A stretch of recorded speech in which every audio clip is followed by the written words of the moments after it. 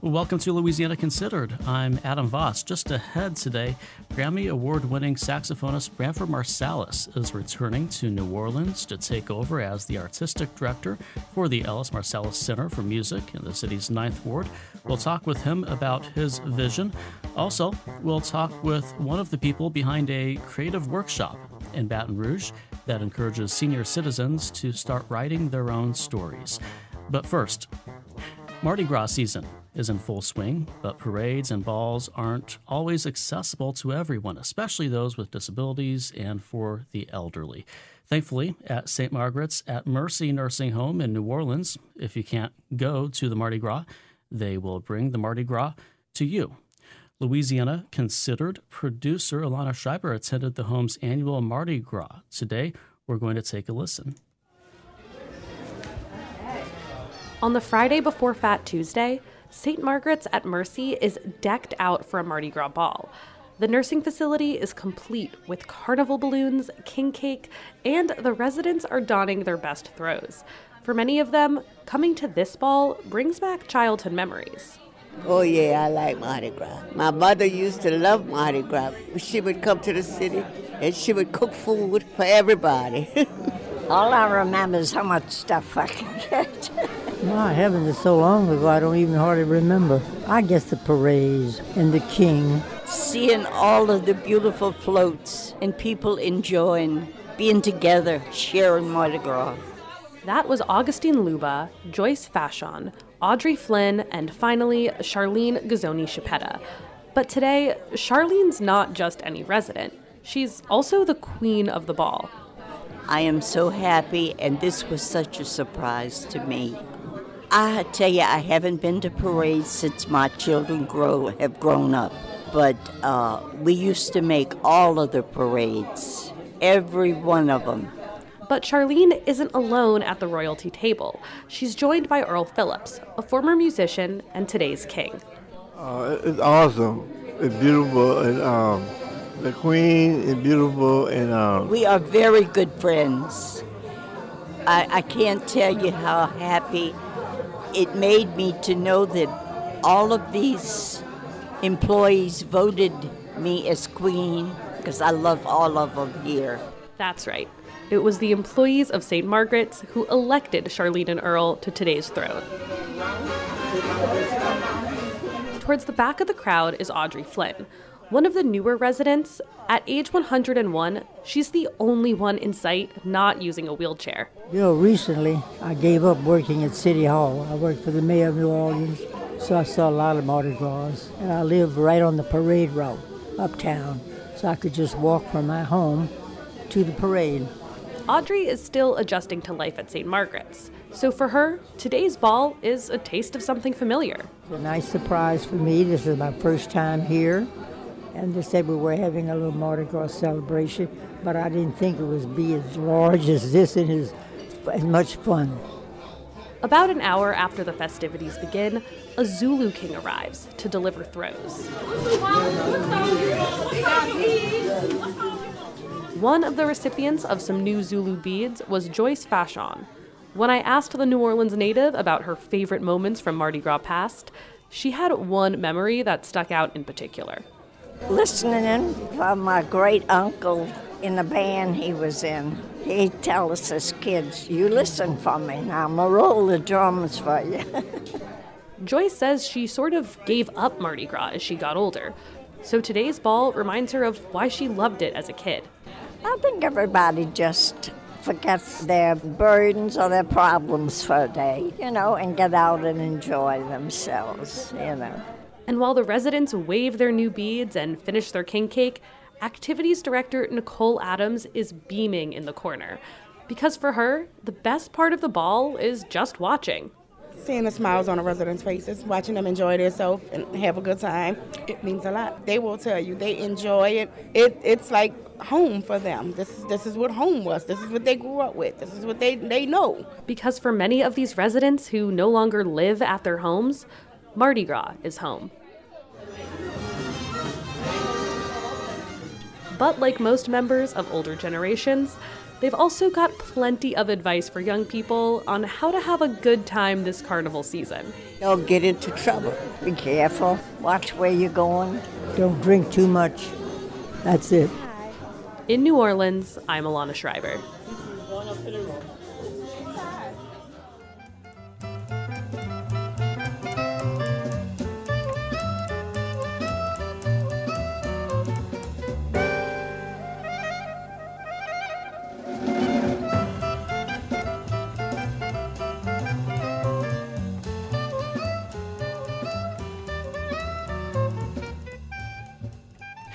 From WRKF in Baton Rouge and WWNO New Orleans, this is Louisiana Considered. I'm Adam Voss. The Ellis Marsalis Center for Music recently announced that renowned saxophonist Branford Marsalis will take the role of artistic director there. This is a homecoming for the musician, composer, and educator who was a member of the famed musical Marsalis family. And here to tell us more about what he envisions for the center and his father's continuing legacy is Branford Marsalis. Thank you so much for being here. Thanks, Adam. Appreciate it. So could you start just by telling us about your childhood, what your childhood looked like growing up with music in New Orleans? How big of a role music played in your upbringing?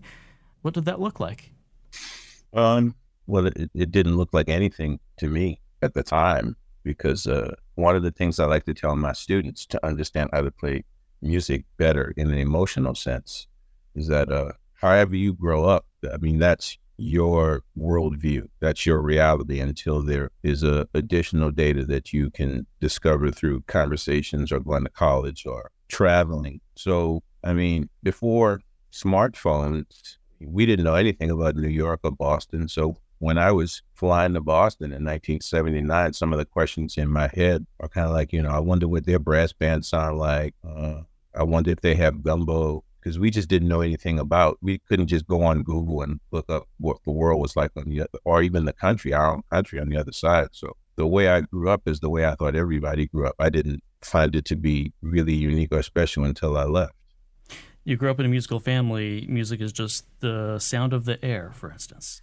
Well, I grew up in a musical city. There's always like another version of the Von Trapp family. And that just wasn't how we grew up. But when you grow up in a city where kids sing two-way Parkway waiting for the bus in the morning, and we're clanking pencils off the fence, or brass bands could break out at any second, you get used to certain realities. You get used to certain sounds in the air that had my family been born in another place, I don't know if we would all be musicians to the degree that we are. I mean, none of my kids play music at all, and they didn't grow up in New Orleans. So I think that has something to do. You're telling me about a role that New Orleans played in this and some of the unique character of New Orleans, and that it might have had that effect on you. Absolutely.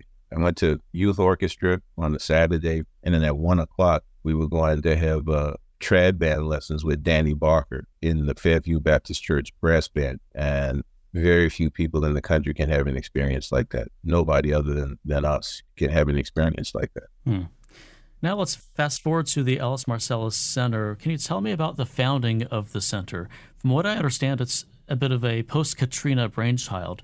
What were the early goals there? The idea of any kind of school was actually Harry's idea. We were driving to Houston. We found a way into New Orleans and checked on our families' homes and all that. And Harry said we should go to Houston and we should play for the evacuees in the Astrodome. And on that 6-hour trip, all sorts of stuff came up. And one of the things Harry says, we should start a school. And I'm like, schools are not really practical, but we need to do something. And then Harry had already been building houses with Habitat for Humanity prior to Katrina. So he just said, well, I have a relationship with Habitat. Maybe we could build some houses and help out some musicians. And I'm like, no, that's a great idea.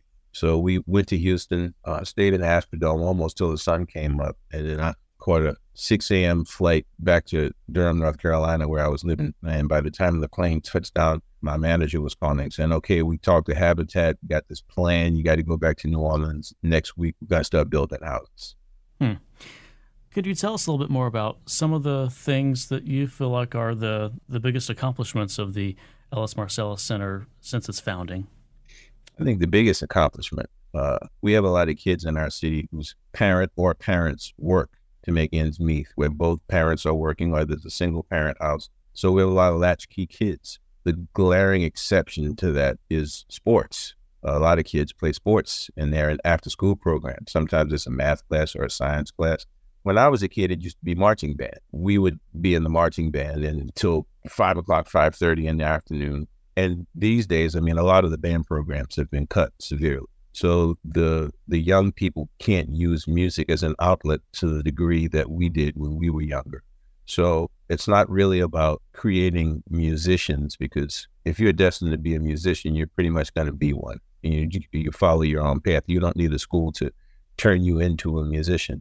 But I think that using music as a mechanism to enhance education, to give the kids somewhere to go to and feel safe.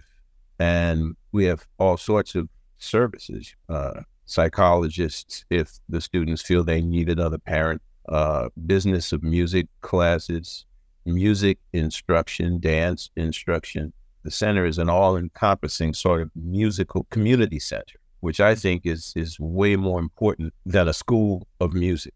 This is Louisiana Considered. We're speaking with musician and composer Branford Marsalis about his new role as artistic director of the L.S. Marsalis Center for Music in New Orleans. So from what I understand, it's not just music lessons. It's also opportunities like computer coding and sound engineering and other sorts of behind-the-scenes roles that are taught at the center. Can you tell us a little bit more about the lessons learned from that wider variety of disciplines? It's not just music. I just think that there are a lot of kids who thrive when there's something for them to do. And I mean, 15, 16-year-old kids aren't really sure they want to be audio engineers. Some of them do, most of them don't. But when I look back on all of the various things that I did in my young childhood, I think all of those experiences are central to my development as a musician. I think going to the center and studying music or studying audio, the amount of discipline that is involved, the amount of problem solving, the master-apprentice relationship, as it were. Even if they choose to go to university and go in a different direction, all of the tools that exist at the center will help them in whatever endeavors that they choose to do in the future. So finally, tell me some of your personal goals as you step into this role. How do you want to expand upon the work the center has been doing for years now? I'm more of an outsider coming in, ironically. There's a lot of instructors who are there on the ground every day. And what I'm going to do is when I finally get back home, I'm going to just sit in on some classes and see what's happening. But there's a system that works. It does not need a dramatic overhaul to feed my own insecurities. There will be no massive amount of change. It'll be developed by all of the people involved. It will not be an edict from on high. Yeah. So we know that growing up in a place like New Orleans, there's a whole lot of musical influence there, just being part of that city. But you also spend a lot of time outside of New Orleans since then. How do you plan to educate learners about not just the New Orleans styles of music, but also blend it with everything else there is available in the world for people to hear? Yeah, I'm not really interested in hybridized music per se. We just did a recording and a project with some Hungarian musicians. And I took a very different approach to a lot of my colleagues. Instead of taking some Hungarian folk tunes and Americanizing them with Western chord changes and turning them into vehicles for long solos, we just worked in conjunction with 6 Hungarian musicians in a traditional setting and used what I would call our jazz sensibility to add to what it was that they normally do. So it was more about us meeting them in their space as best we could, as opposed to just us showing up and Americanizing everything. So in that situation, there's certain students who might be interested in those kinds of sounds. And we have a big enough library. I have a big enough library on my own to introduce them to those things. But I mean, hybridized music tends to serve no one, really. It's just this funny thing in the middle. Like if you Americanize Hungarian folk songs, nobody in America knows those songs. And the Hungarians hate the Americanized version. So there's this kind of place in the middle where, musicians and academics and intellectuals get together and say, man, that was really great. In a certain specific context, it might be great, but in a general context, it serves no one. What you would like to do is encourage the musicians to listen to the music because it's beautiful music and deserves to be listened to. Don't listen with an agenda. Okay. Yeah, that's a answer I may not hear from every musician, where it seems like there is a lot of temptation to do that hybrid music, that fusion of things. How do you do that listening? What kind of listening does it take to say, hey, I'm going to learn something from this style of music and I'm not going to try and change it? By listening. I mean, just the art of listening. It's hard to listen when you're listening for things. I think that's why people struggle with languages, because what we try to do is take a language like Spanish or French and use American techniques. We kind of Americanize it instead of just learning it as its own separate thing. And I feel music is best learned that way. If you're playing music that doesn't adhere strictly to the Western canon, then don't try to bring American systems. For instance, if you go on YouTube, there are these guys from India who are tapping out these complex Indian rhythms, and underneath it, it'll say 4 plus 3 plus 6 plus 11 plus 18 plus this plus that. And one of my students brought that to me and says, man, this is amazing. How do you think they do that? I said, they don't count it. They learn it from the time they're children. Yeah. The math part is for American audiences because that's not how they sort the music out. That's after the fact. And I think that that's one of the perfect examples of us not being able to accept things on its own terms. We have to take those things and put it through our own cultural filters for it to make any sense. So that's one of those things that I would definitely try to disabuse students and other musicians of, because it's not even reciprocal. It's just, it's its own kind of category, and it serves no purpose, no master, really. Yeah, I think that's something that could definitely serve students, learning what filters to not look at your education through. Absolutely. Learn everything. Branford Marsalis is a musician, composer, and is the new artistic director of the Ellis Marsalis Center for Music in New Orleans. Branford Marsalis, thank you for your time today. Thank you, Adam. Appreciate it.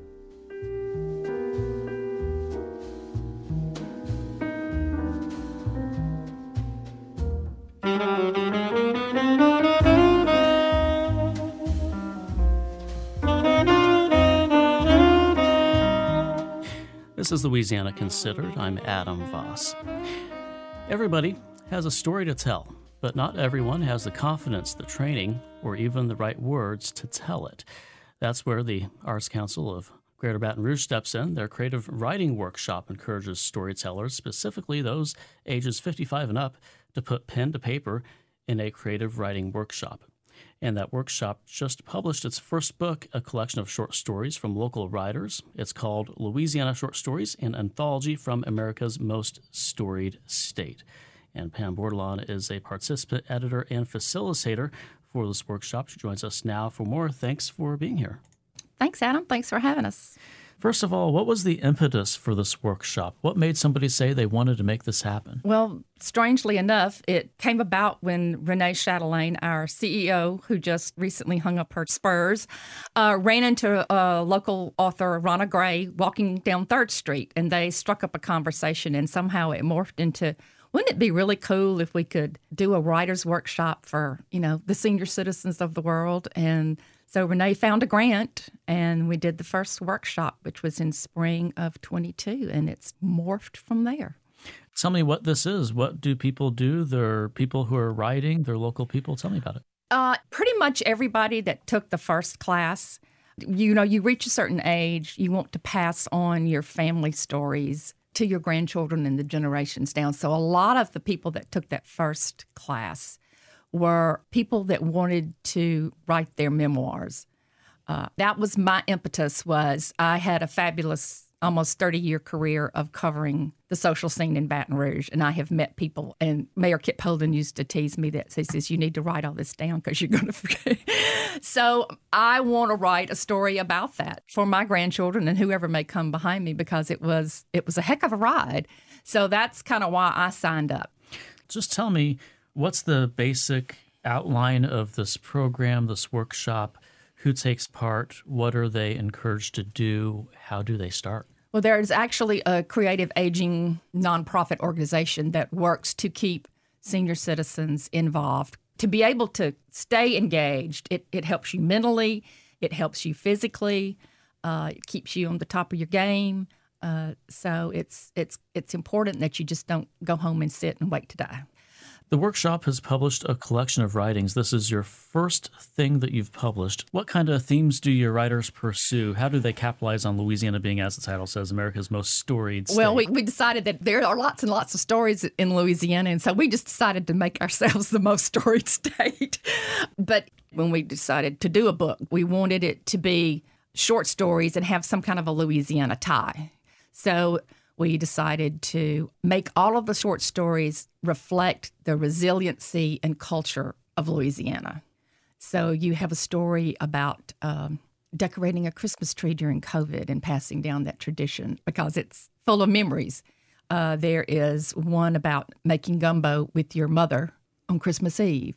There's one about when the interstate was put through Scotlandville and divided it up, and a traumatic event that happened when a young child was killed trying to cross a road. So they all show you how people pick themselves up. And I think how Louisiana and Baton Rouge responded to the hurricanes, the floods, how people in this state come together and do that. And I think these stories reflect that. We're speaking with Pam Bordelon of the Arts Council of Greater Baton Rouge. We're talking about the Creative Aging Writers Workshop and its first published book, which just came out. It's available now. What do the participants look like? Tell me, are there seasoned writers, inexperienced writers? Some people are communicators, some people are writers, and they know it, and some people really feel like, why would I write something I couldn't write something? Does it take all types? How does that work? It does take all types. There are some people in the class who are self-published, but this was the first time for most everybody to be published. There are some who have written primarily fiction, but there are about 3 or 4 people who were social workers, and then you've got me, the journalist, the communications director. There's Wild Iris, which is written by a beautiful lady who is just full of light and goodness. And she wrote this beautiful story in its dark way, and she can really paint a picture with words. Going back to you now as a participant in this writer's workshop, coming from being a journalist, what was it that compelled you to write as a piece of creative writing? How did that relate to your experience writing about Baton Rouge? It kind of threw me out of my comfort zone. I'm an oral storyteller, so things that have happened to me that I can kind of share a story, I'm pretty good at. And telling other people's stories, I'm pretty good at. So I'm an oral storyteller, which is why friends have been telling me, save that for your book, since I was 15 years old. And finally, what do the participants have to say about this workshop? What are their feelings when they successfully complete a piece of creative writing? What do they say? Well, I think by the fact that out of the 20 people that participated in writing the book, that participated in this final workshop has taken at least one of the other iterations of it speaks volumes. Rana is really good. She creates a Google group for the workshop participants, and we stay in touch. And if you write something, you throw it out there, and people comment, edit, make suggestions, and you get some really good feedback. Interesting. So you get a feedback group from other experienced writers who have gone through the same thing. Yeah. And it's kind of become a little family, which, a lot of these people are older and maybe don't have children that live here anymore. So we've kind of created somewhat of a little bubble. It's a little writer's bubble that we have. We kind of look out for each other. Pam Bordelon is with the Arts Council of Greater Baton Rouge, which facilitates the Creative Aging Writers Workshop, which just published an anthology of stories. Tell me where you can read this. So you can order it on Amazon. All the proceeds will benefit the Arts Council, and will probably go back into making sure we can continue to do creative aging ventures with this program. Pam Bordelon, thanks for being here. Thanks so much for having us. And that's Louisiana Considered on a Wednesday. A thank you to jazz and classical saxophonist, composer, band leader, educator Branford Marsalis, as well as Pam Bordelon of the Arts Council of Greater Baton Rouge. Our managing producer is Alana Schreiber, and our assistant producer is Aubrey Purcell. Our engineer is Garrett Pittman. You can listen to Louisiana Considered Mondays through Fridays at 12 noon, 7 p.m. on this station. It's available on Google Play, Spotify, wherever you get your podcasts. I'm Adam Voss. Thanks for listening. Major support for Louisiana Considered provided by Rouse's Markets, a Louisiana shopping experience, with additional support from Tulane School of Public Health.